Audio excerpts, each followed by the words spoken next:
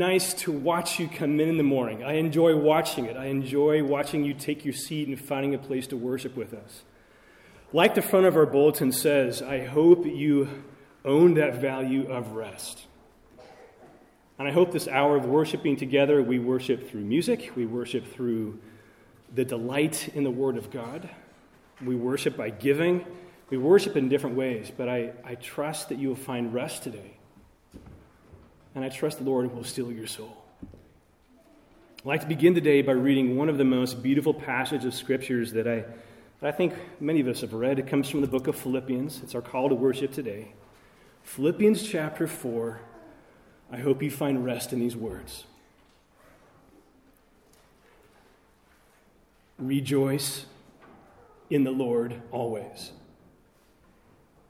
Again, I will say, rejoice. Let your reasonableness, or another translation says, let your gentleness be made known to all men. The Lord is at hand. Do not be anxious about anything, but in everything, by prayer and supplication with thanksgiving, let your requests be made known to God. And the peace of God, which surpasses all understanding and comprehension, will guard your hearts and your minds in Christ Jesus. Finally, brothers and sisters, whatever is true, whatever is honorable, whatever is right, whatever is just, whatever is pure, whatever is lovely, whatever is commendable, if there's any excellence, if there's anything worthy of praise, think about these things. Isn't that a good passage to start the day? I think it is. Let's stand. Let's stand by singing together the classic, beautiful hymn, Be Thou My Vision. Stand with us, number 562 in your hymnal.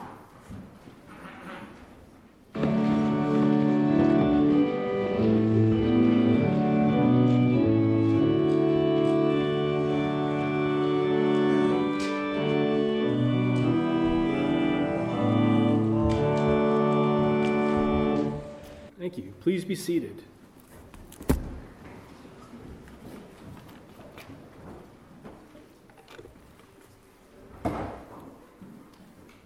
Well, good morning to you. It's good to see you again today. Thank you for joining us today at our Patch Chapel. Again, like we said before, I hope this hour is restful for you. I hope that you're fed by the Word of God. I hope that you find compelling reason to invest in this body of Christ. We are a body of Christ here in Stuttgart, Germany. It's a unique place to be. And it comes with unique challenges. And one of the things that I think that we're all learning that's important to us is to unite together as a community. We're so diverse.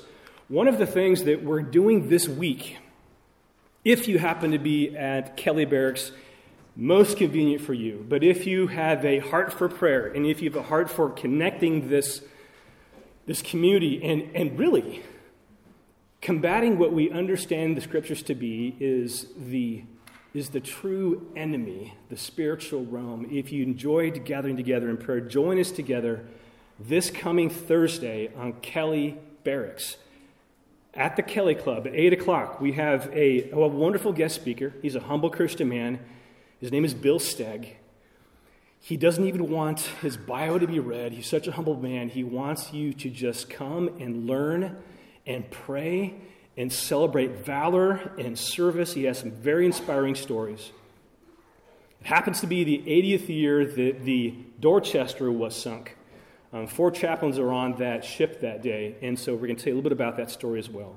But come if you can. You've seen the bulletins here. Please RSVP if you can so we can plan the breakfast accordingly. So 8 o'clock, come early to get your parking spot over on Kelly Barracks.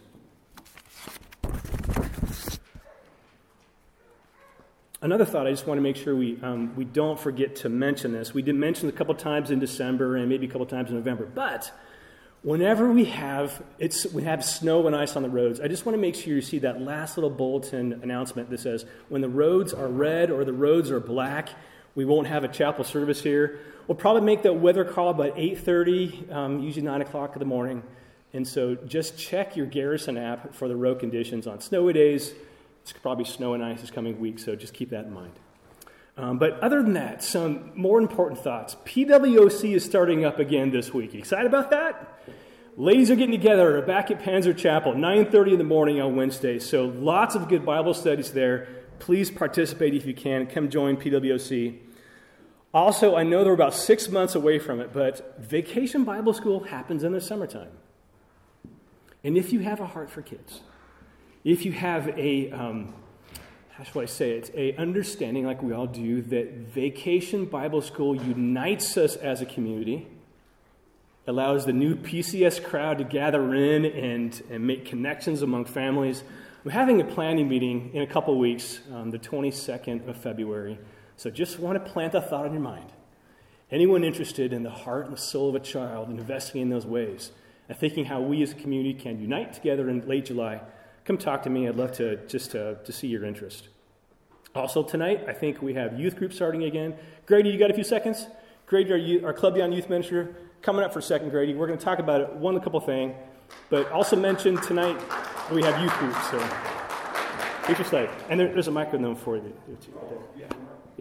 People in the back can hear you. First, I want to say there was, at one point, words on the slide. But they got lost in translation there, so I'm going to have to kind of wing it here. All right, so for high school students, if you're interested in camp, we've got one coming up. It's going to be in Scotland. It'll be June, and I don't know why I'm looking at the slide. There's nothing on there for me. June 9th through the 17th. We're actually taking a bus, so it's going to be a long trip. You'll get to spend some good time with your friends. So we'll be at Karen Bray, and so that's a camp in Scotland that Club Beyond puts on. We'll be there with other groups from other installations in Germany as well. So if you've got questions about that and want to get signed up, please let me know. We will be doing a youth group tonight at the Shootles at 5:30 to 7. So we'll be out there. If you are interested in going, you have to let the Shootles know. They're kind of prepping for some of that. Just let them know so we know how many people to kind of plan for. But that'll be there, and we'll be kind of doing that every other week. So we'll keep you posted on that. And then lastly, middle school club. We'll be starting this week on Thursday, 2 to 3 o'clock, right over here at the Chapel Annex, because folks get out early on Thursday. So if you're interested in that, let me know. I'll give you some details, and we'll hope to see you there. So I think that's all I have. Thank you.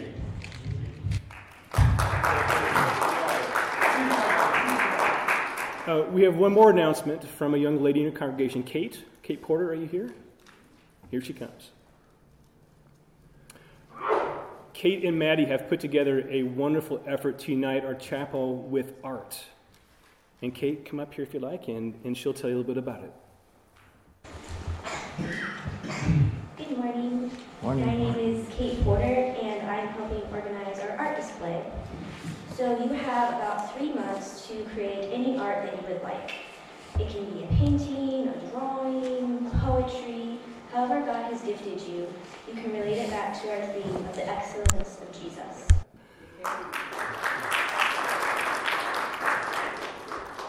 So, artists, put your thoughts to the excellence of Jesus.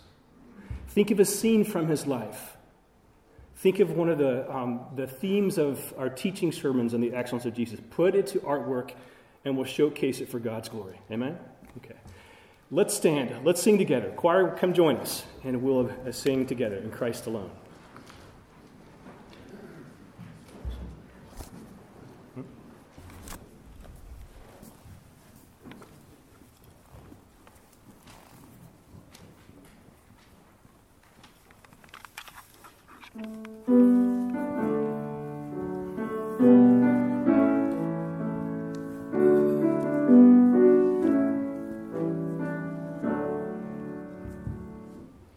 Good morning.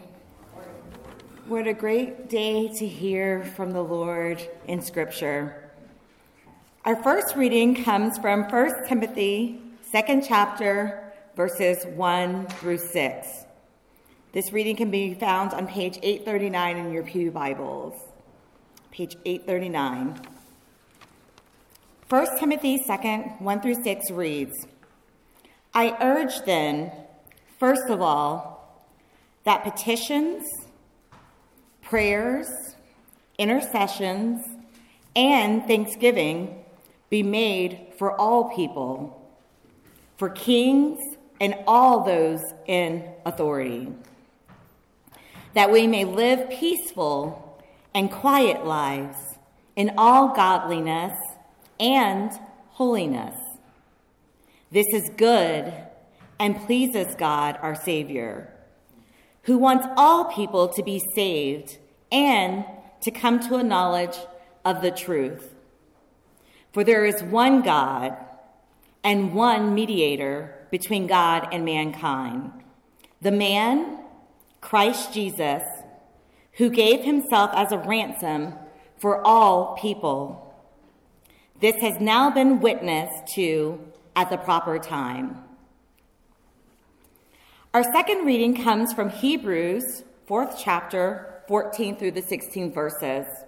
This reading can be found on page 848 in your Pew Bibles. Page 848 in your Pew Bibles. Hebrews 4th chapter, 14 through 16 reads, "Therefore, since we have a great high priest who has ascended into heaven, Jesus, the Son of God, let us hold firmly to the faith we profess. For we do not have a high priest who is unable to empathize with our weaknesses, but we have one who has been tempted in every way, just as we are, yet he did not sin. Let us then approach God's throne of grace with confidence, so that we may receive mercy and find grace to help us in our time of need." The word of the Lord.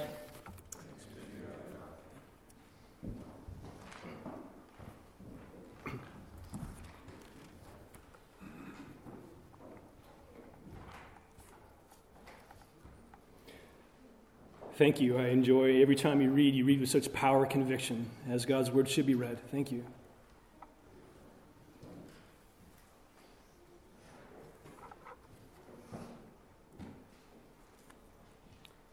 Mentioned earlier that we have a prayer breakfast coming up, and it's fitting that we would read the scripture, I think, before a prayer breakfast. This part of God's word is among the pastoral letters, 1 Timothy, 2 Timothy, and Titus. These letters are letters written by Paul to Timothy, how we might live as the body of Christ, and how a pastor might shepherd the body of Christ.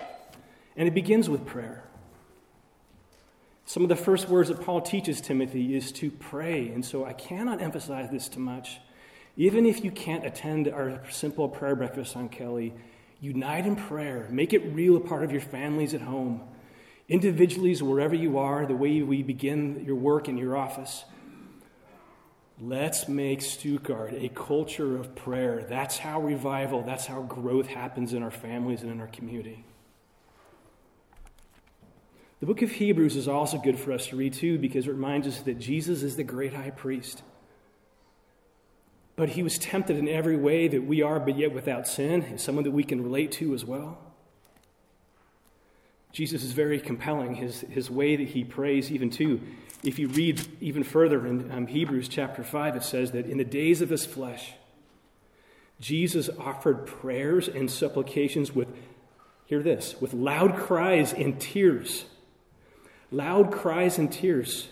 That's how Jesus prayed. And he was able to save him from death. And he learned obedience through this, through his reverence.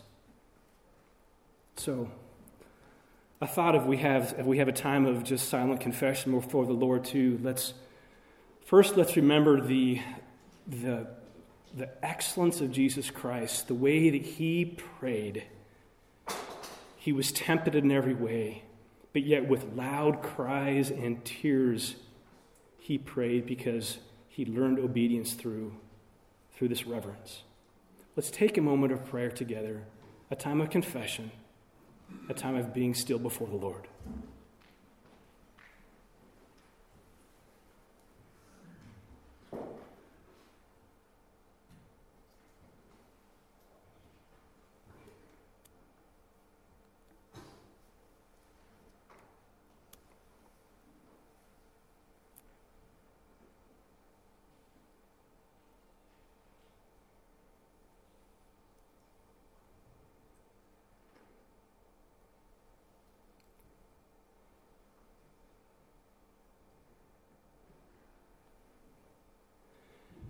Heavenly Father, we need your Holy Spirit's help if we want to be men and women of rest.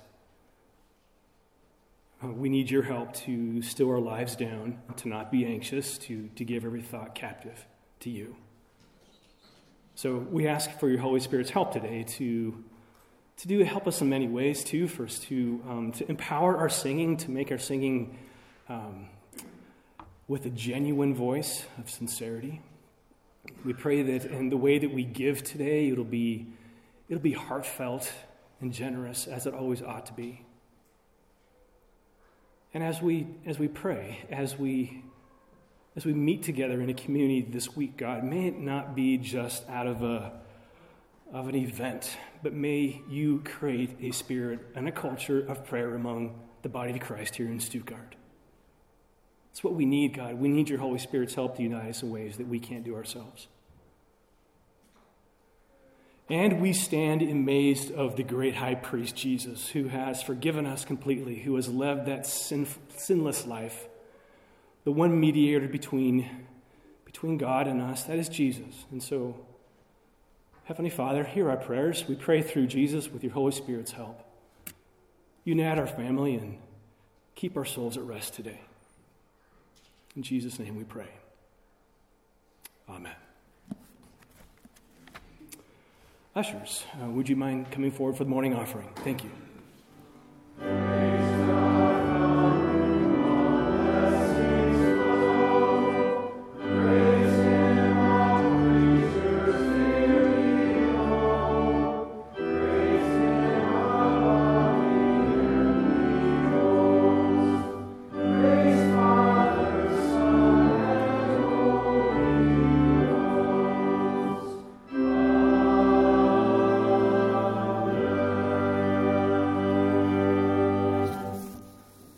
Please be seated.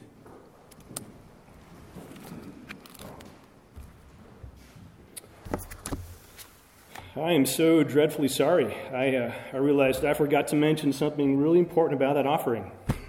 Please forgive me. Today, the offering that was collected today, I hope you saw it in your bulletin today and you read it. And again, my forgiveness, I misspoke, but today's offering went to a very special organization called Focus on the Family. We mentioned a couple of weeks ago, so I know hopefully your mind is prepped for it, but Focus on the Family has such an enduring legacy in church growth, in community growth, in parachurch ministry in the United States and around the world. If you've heard groups like Adventures in Odyssey, that radio broadcast, if you've been in the D.C. area and stuck in traffic and you turn on the radio and you hear those inspiring podcasts, if you have heard of the Operation Ultrasound, which has been funded by Focus on the Family to give medical facilities ultrasound machines and equip people for sonogram training, Focus on the Family has been such a wonderful contributor to the growth of families. Christian counseling networks, the magazine Plugged In that kind of helps you understand if movies are good for your kids to watch. It's founded back in 1977 by Dr. James Dobson. And now it has grown to over 5,000 radio stations, 150 languages all in the world. So such a fantastic ministry. Again, my apologies for not mentioning it before their offering. But I trust that money will be spent in good ways. We send that back to Focus on the Family. Our prayer today, our prayer time, instead of a corporate prayer, we would like to focus on a family that we're going to pray for today. Josanna, would you mind coming forward for just a few minutes with the 3 children? We would like to pray for you today. Today is your last Sunday here.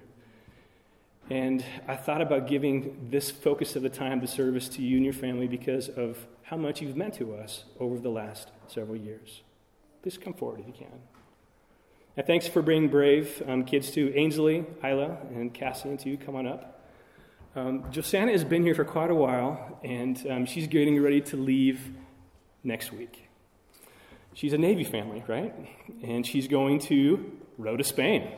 So if you need to go to Rota, Spain for a little beach time, I'm sure Josanna will find you a good place to go down there. I don't know any chaplains in Rota, Spain, But I do happen to know the Blocher family. They're the Cadence Hospitality House couple family there, Ben and Melody Blocher. They offer a house next to the Rhoda community, and I hope that you get to meet this family there because I know you'll be in good hands when you get down to Rhoda and your family. So just want to say thank you for investing in the ways you have.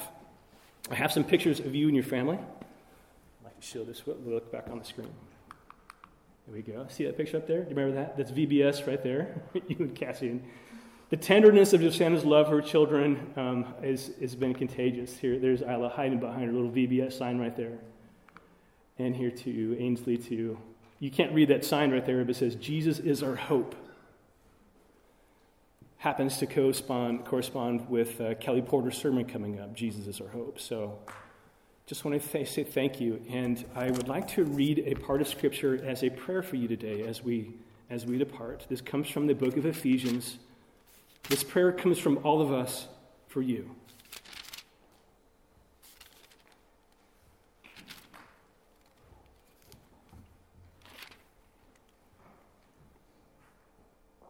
For this reason, Paul writes, I bow my knees before the Father, from whom every family in heaven and earth is named, even the Lanham family, which is you. That according to the riches of God's glory, he may grant you to be strengthened with power through his Holy Spirit in your inner being, so that Christ may dwell in your hearts through faith, as I know it is, and that you, being rooted and grounded in love, may be able to comprehend with all the saints what is the height, the depth, the breadth, the length, the love of Christ, to know the love of Christ which surpasses knowledge, that you may be filled up to the fullness of God. Would you please join me in prayer?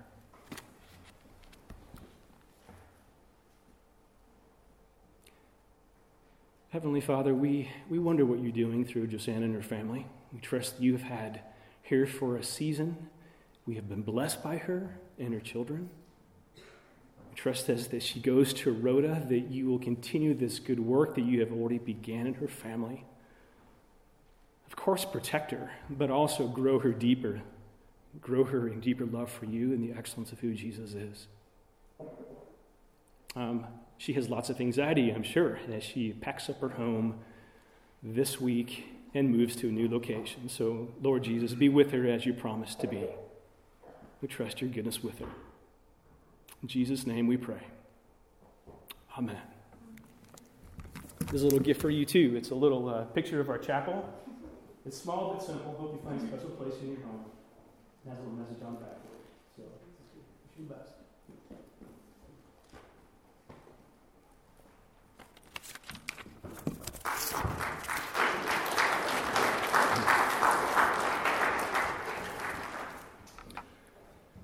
We've had a couple of new pastors that you've heard in the last couple of weeks. You heard Chris Lepak last week, and now I'd like to introduce to you Kelly Porter. Kelly is an accomplished pastor. He's been experienced with the Army for many, many years. If anyone knows about pastoring chapels, it's certainly Kelly Porter. And so thank you for your support of him too. And I trust that as you hear his preaching, you'll be listening for the Word of God himself. That's what every pastor's hope is. So, Kelly, the floor is yours. Thank you. We're going to look at Colossians chapter 1, if you want to go ahead and turn there. Colossians chapter 1. And before I start, let me say a couple of things. First, Grady. Sorry, dude. I messed up your slide. I resized it, and I didn't know it took off your text, but mine look perfect. They're pretty awesome. The second, there's a vicious rumor going around I need to destroy. Eric Bryan was not fired as the pastor of this service. And you might ask, well, why are you preaching then? Because he needed a day off.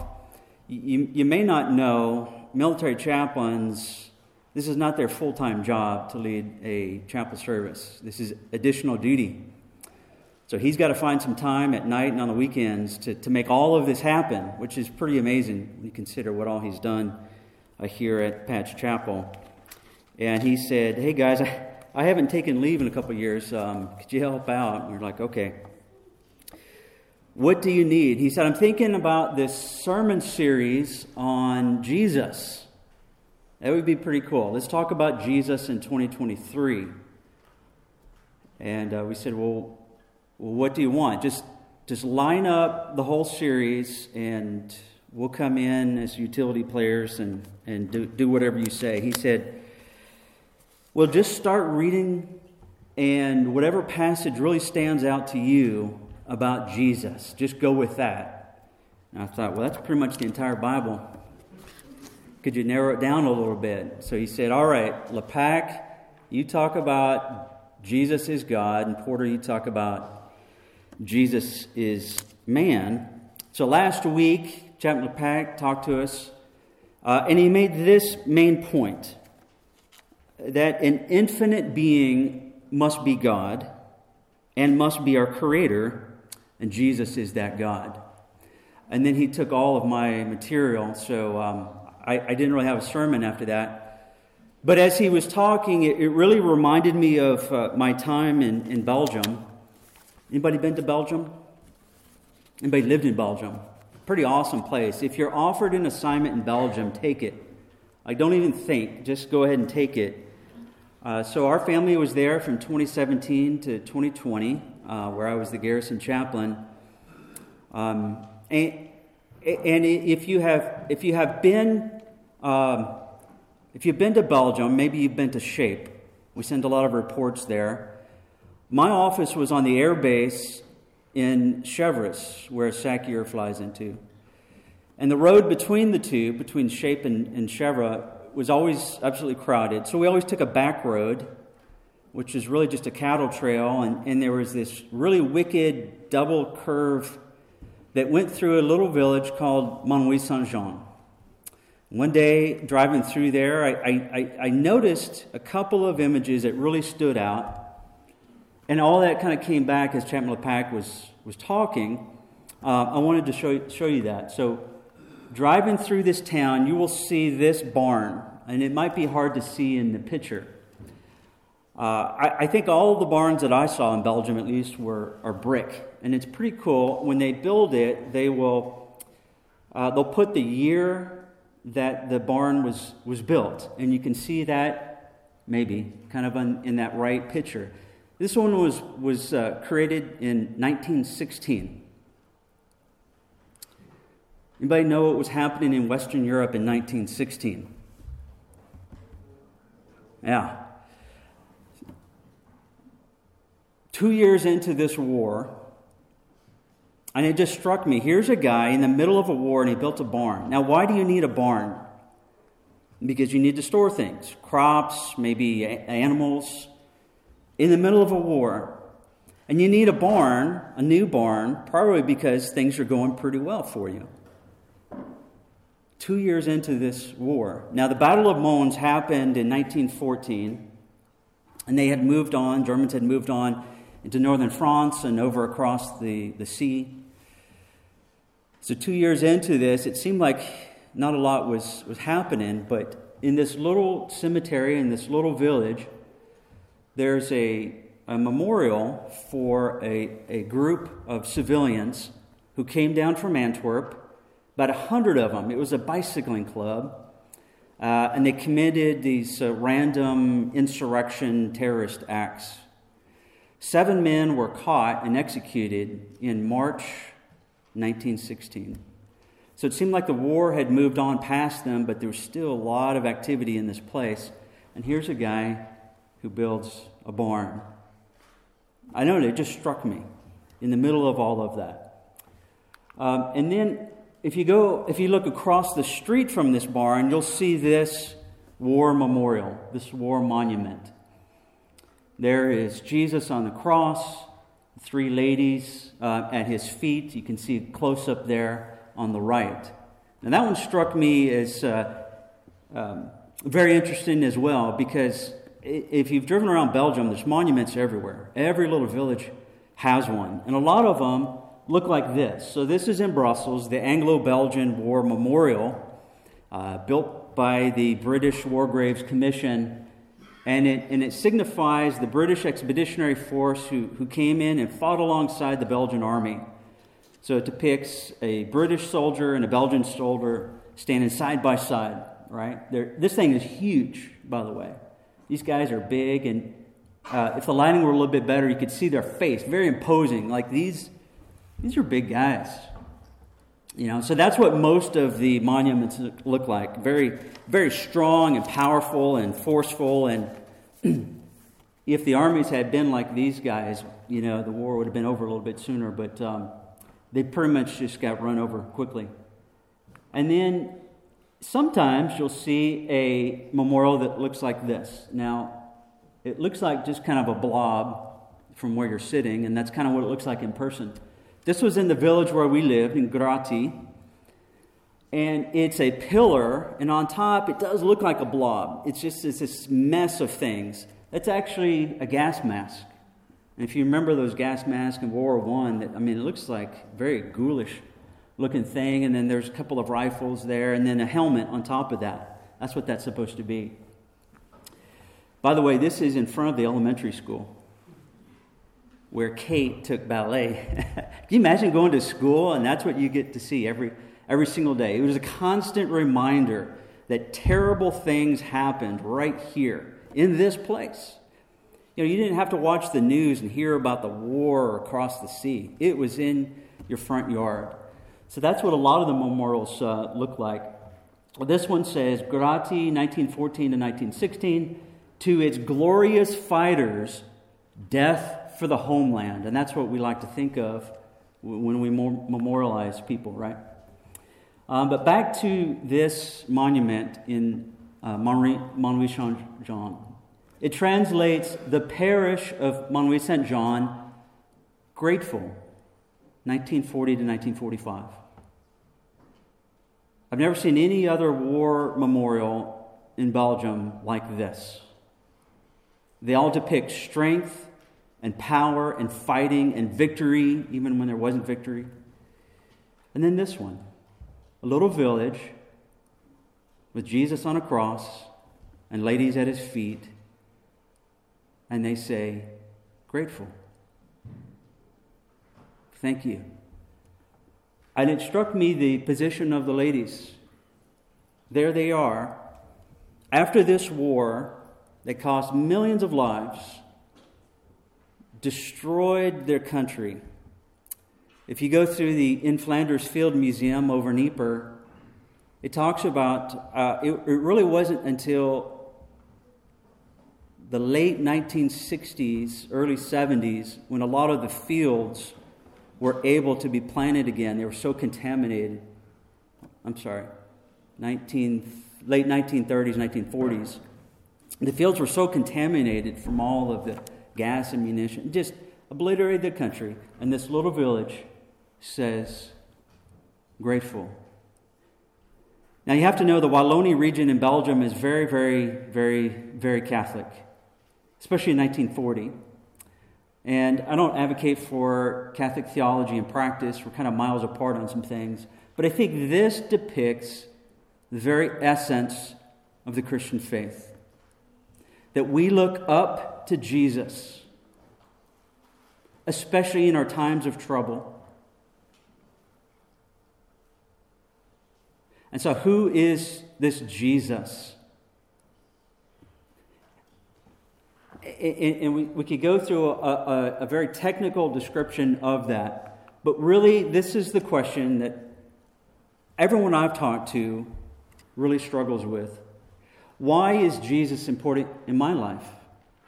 What you're saying is nice and great, but why should he be important to me?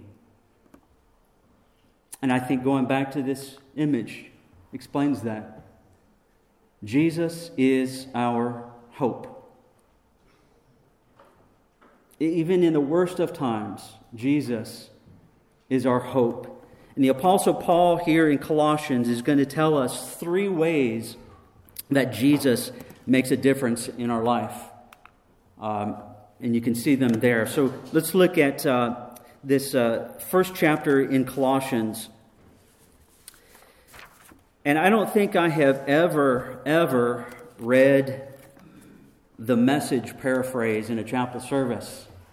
But as I was looking at this passage and translating it, I realized the Message is pretty spot on when it comes to explaining this. In English, you'll see a whole lot of commas in this chapter, and it just comes across as this really long run-on sentence. It doesn't really make so much sense in English, but I like the way that he put this here. So if you want to follow along, starting in verse 13, it probably will not at all sound like what you're looking at, but we'll come back to another translation in a minute. So let's look, starting in verse 13.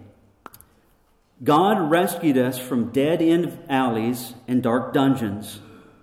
He set us up in the kingdom of the Son He loved so much, the Son who got us out of the pit we were in, got rid of the sins we were doomed to keep repeating. We look at this Son and see the God who cannot be seen.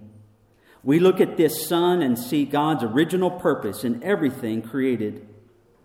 For everything, absolutely everything, above and below, visible and invisible, rank after rank after rank of angels, everything got started in Him and finds its purpose in Him. He was there before any of it came into existence and holds it all together right up to this moment. In verse 18. And when it comes to the church, He organizes and holds it together like a head does a body. He was supreme in the beginning, and leading the resurrection parade, He is supreme in the end. From beginning to end, He's there, towering far above everything, everyone. So spacious is He, so roomy, that everything of God finds its proper place in Him without crowding. Not only that, but all the broken and dislocated pieces of the universe, people and things, animals and atoms, get properly fixed and fit together in vibrant harmonies, all because of His death, His blood that poured down from the cross. Verse 21. You yourselves are a case study of what He does. At one time, you all had turned your backs. You all had turned your backs to God, thinking rebellious thoughts of Him, giving Him trouble every chance you got. But now, by giving Himself completely at the cross, actually dying for you, Christ brought you over to God's side and put your lives together, whole and holy in His presence. You don't walk away from a gift like that. You stay grounded and steady in that bond of trust, constantly tuned in to the message, careful not to be distracted or diverted. There is no other message, just this one. Every creature under heaven gets this same message. I, Paul, am a messenger of this message. I want you to know how glad I am that it's me sitting here in this jail and not you. There's a lot of suffering to be entered into in this world, the kind of suffering Christ takes on. I welcome the chance to take my share in the church's part of that suffering. Well, Paul tells us three ways, really, that Jesus makes a difference. He is our hope, and He's our hope in a whole lot of ways. I just want to hit on three of those here in this passage. Jesus is our hope, first, to know what God is like. If you look back up in verse 15. But I want you to understand why he's writing this letter in the first place and why Paul wants them to know these particular things about Jesus. Paul was writing to the Christians in this little tiny town of Colossae, which is in the modern nation of Turkey. It's about 100 miles east of the city of Ephesus, right there on the coastline. So it's just this inland town, small town, nothing real big and significant about it. But Paul had received a report from a pastor there named Epaphras, and he heard about the faith and the love of this church. He heard that they were devoted and committed, but he also heard a little something that might have raised a red flag. He heard that they were being pressured to conform to some kind of heretical teaching. And Paul doesn't say exactly what it is, but if you put all of his letter together, it seems like there was some kind of conglomeration of Jewish legal teaching and some mystery cult practice and philosophy, just man-made philosophy. You put all that together, and it's kind of this man-made belief system that whatever group was out there was trying to force this onto these Christians. So Paul is writing to address that. And as a great pastor, here's how he responds. He tells them three things. One, he acknowledges that they've come a long way. They've really grown, they're faithful, they're committed, and they genuinely love other Christians. That's verse 4. In verse 9, he says, I pray constantly for you, and I want God to do an amazing work in you, that you know His will, and that you have discernment, that you can tell right from wrong, black from white. It's obvious what is the right thing here. And then he reinforces the teaching that God had passed on to him, Paul, about who Jesus is. And that's where we pick up this part of the letter, starting in verse 13. So we learn from Paul that Jesus is our hope because He's the spitting image of God the Father. Just like Him. The word icon is used here in your Bible. It might say He's a picture or He's an image. It's the word icon. And it can be translated in a couple of ways. It can mean an idol, or it can mean a picture. And if you look at the rest of the letter, it's obvious. He's trying to say that Jesus is a picture of this God that you can't see.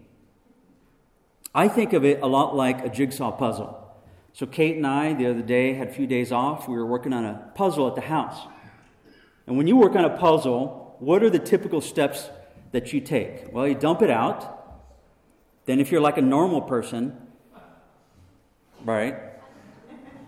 Not odd people. If you're a normal person, you get all the straight edge pieces out, right? And you create a frame. Then the rest of them you split up. Maybe it's all the red pieces over here, all the blue, and you start to separate those, and then you fill in all the empty spaces, right? That's how real puzzle players do it, right? My first step is to look at the picture on the box to know what in the world we're doing in the first place. Like, what's the end result of this going to be? If you're trying to put together a picture of a grizzly bear in Colorado, but the puzzle is a picture of a fishing boat in Bangor, Maine, you're probably not going to complete that puzzle, right? The picture tells you what you're working toward and what the end result is going to be. And I think that's exactly what Paul is trying to say here. Jesus is that puzzle. Christ is fully man in the picture on the box. He shows us what God is like. He shows us how God is like. And He does that by the work of the Holy Spirit in our lives. So what exactly does Jesus show us? Well, again, that's the entire Bible. So there's a whole lot here. Let me show you one example of what Jesus shows you God is like. You remember John 3:16. Probably one of the first Bible verses you memorized. I want to read that, but I want to go through verse 18. Because here, Jesus shows us that God is love. Listen to John. For God loved the world in this way. He gave His one and only Son, so that everyone who believes in Him will not perish, but have eternal life. For God did not send His Son into the world to condemn the world, but to save the world through Him. Anyone who believes in Him is not condemned, but anyone who does not believe is already condemned, because he has not believed in the name of the one and only Son of God. Very words of Jesus. So as you read through the Bible, ask yourself this question: what is this telling me about God and what He is like? And then how is that important in my life? Knowing Jesus gives you confidence when you do read the Bible. You learn about the real God who provides and cares and protects. So as you get to know Jesus, you get to know God. Knowing Jesus also gives you confidence when you pray. Back up in verse 3, we're back in Colossians 1. Back up in verse 3, we see that Paul had a daily interaction with God. And in his prayer, he connects that with Jesus. So the more that Paul understood Jesus, the more he prayed. And the more he prayed, the more he was confident in God's plan for his life. Well, not only does Jesus show you what God the Father is like, but he is your hope to keep your life from falling apart. You don't have to raise your hand, but maybe you've had those times in your life where it seemed like it is all falling to pieces and it will never be good again. And by having absolute confidence in Jesus, we realize that he is holding it all together. Look at verse 17. Paul tells us this about Jesus. He is before all things, and by him all things hold together. You see, once you know God, you can be absolutely sure of his activity in this world, what he's doing, what he's up to, and what your life is really all about. Paul had wanted the Colossians to have that same kind of prayer life, that same kind of understanding that leads to wisdom and discernment, to know what this world is about and what it means. It's in those prayer times that you realize God is not just a nice guy. He's not just that force out there who provides what you need, but he is the very power that makes this world happen and keeps it going. You know, every molecule holding it together, all of the forces in physics and the interactions in chemistry to make life happen, God is behind that. You know, we run around thinking that we're in charge of our lives and we chase our dreams and trying to make them come true, but it really, in all of our silliness and in all of our arrogance, we don't realize that God is behind the scenes, stringing together all of these events of our life to make happen what he wants to happen. You know, he puts leaders in position and gives wealth to the responsible ones. He gives the physician a skilled hand. He gives the accountant a keen mind. He gives brute strength to the soldier and insight to the commander. He does all of this. He puts people where he wants them and where he needs them. And on the flip side of that, he deters and he blocks and he stops and he destroys the enemy from achieving his purposes. But in this passage that we're reading, it's not. We learn that it's not just the Father acting; it's Jesus Christ himself. This was said about Christ. He holds it all together. He has the power in this world. He was there before the beginning of time. He was there during creation, and now he rules over this world. We have a supreme allied commander. If you realized you also had a supreme allied God in charge of your life, we probably would live it a little bit differently. You see, God's control over nature is not just large and global and cosmic. God can also have control over your individual life. Dr. Charles Stanley has been the pastor of First Baptist Church in Atlanta, Georgia, since the year I was born. He wrote a book not too long ago on emotions. And I've got a copy if you want to see afterward. Emotions confront the lies and conquer the truth. And he explains the reason why you are the way that you are. He says this in his book. God created us with the capacity to experience the full gamut of emotions so we could enjoy life, share our inner being with others, and reflect his image. So when it seems like your life is just all over the map and you've gotten on that roller coaster of emotions and it's just up and down, Stanley describes how sin causes those extremes. How we have no really understanding of how to use those emotions for good. Jesus had told his followers one day, if you continue to follow my teaching, then you really are my disciples. And you're going to know the truth, and the truth will set you free. You see, we can be released from all those devastating effects of sin, where we respond inappropriately, we make bad decisions, we enter bad relationships, and we just wreck our life. Jesus says we can have the abundant life that he came to give. And you might say, well, how do you do that? Well, Dr. Stanley takes us to Romans chapter 5. Hold your place there, and if you would, flip over to Romans 5 for just a second. I want to show you what exactly it is that Jesus did.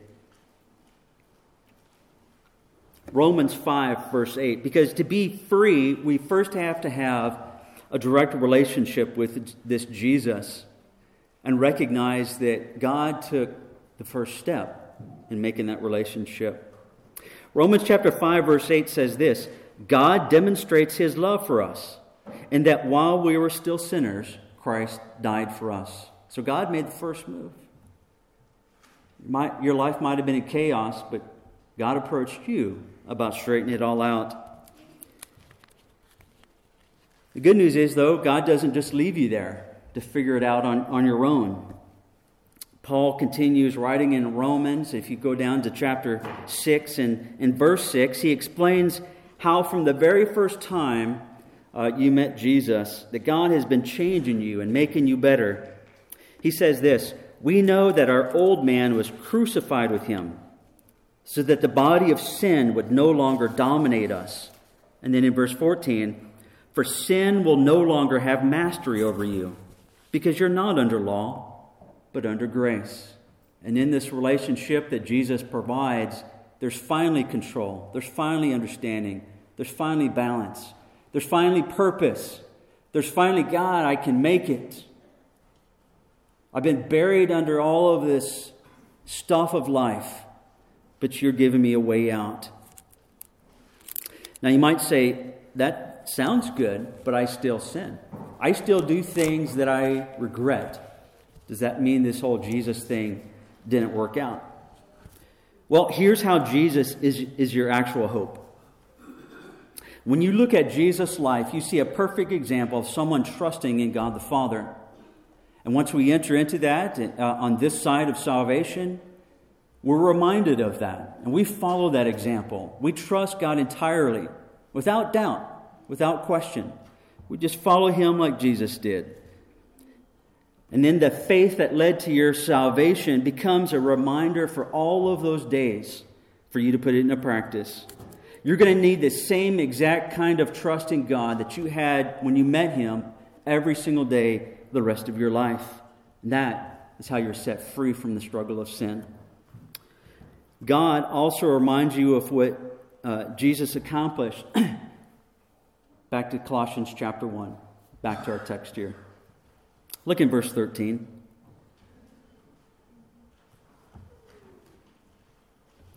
Here's what else Jesus accomplished. He rescued us from the domain of darkness and transferred us into the kingdom of the Son He loves. In Him we have redemption, the forgiveness of sins. And there's a very key phrase in that. It says, in Him. All of these great promises of the Bible, they are for a select group of people. Those who are in Jesus, those who have faith and hope and trust in Him, who have given Him their lives and surrendered that kind of control. For those who trust Him, God literally moves you from a sphere of existence in darkness to a place of light. From no hope and death and despair to hope and life and joy. God has literally moved you from one place to the next. And all of those promises of the Bible suddenly make sense. Jesus is our hope in a third way, and I'll close with this. He enables us to endure hardship. Look at verse 24. Paul uses himself as a sermon illustration of hardship. He has been beaten and arrested and thrown in prison and forgotten about. And he uses that actually to encourage them. He says, I rejoice in my sufferings for you, and I am completing in my flesh what is lacking in Christ's afflictions for this body, that is, the church. Paul has just described this awesome, life-changing experience with Jesus. But then he says, here is where the rubber meets the road. I think it was back in September, our chapel did a family retreat in Garmisch. Anybody get to attend that? That was a great time. It was awesome, staring at the mountains, going up on top, trying to not fall off. We had amazing music. Thanks, Ryan. Amazing music. Great prayer time up on that mountain. And then the weekend was over and we came back to work and went to school. How have you been doing since September, coming off that mountain? That awesome feeling doesn't last long, does it? Because that's life. And there is destruction, and there is evil, and there is hate. And Paul wants you to consider all of that Jesus is not just there for the good times. Jesus was born, and he lived, and he was arrested, and he was beaten, and he was imprisoned, all for you. And then Paul experienced the same treatment. And now Paul is saying, it's your turn. Now, what could you possibly do to prepare for that? Oppression, hatred, mistreatment, maybe physical abuse. But Paul reminds us Jesus is our hope because he gives us strength to endure that kind of oppression and persecution. Paul wants God to fill up all of the areas of his life where he's lacking, all the ways that he doesn't trust God, or all the ways that he doesn't know about God. When you go through a hard time, you can't help but come out on the other side different. You will see God's power in new ways, different ways. You didn't even know God was like that. You will learn to pray and trust and rely on Him at a much deeper level than you ever thought possible. And you come out stronger and ready with a sense of completeness. And in the end, you're left with even more hope than when you started. Now you might be thinking, that's still a lot of nice church talk. It's not making any difference in my life. Well, I really don't know what else to say to convince you that Jesus is everything. So I'm gonna finish with this. A song that we sang when I was growing up. It goes like this. What a friend we have in Jesus, all our sins and griefs to bear. What a privilege to carry everything to God in prayer. Oh, what peace we often forfeit. Oh, what needless pain we bear. All because we do not carry everything to God in prayer.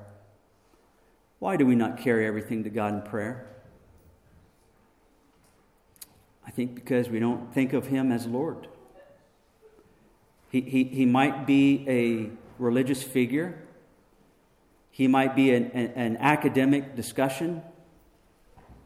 He might be our cultural identity, but He's not Lord. And until He is, there's no real understanding of Him as hope. I want to ask you to do this. To understand Jesus as our hope, to truly understand that, commit for the next 30 days to do two things. Real simple. Read your Bible and pray. Can you do that? Can you read your Bible and can you pray for 30 days? Take 10 minutes and do that every single day and ask God this. What are you trying to tell me about yourself?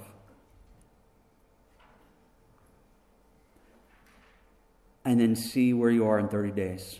Let's pray.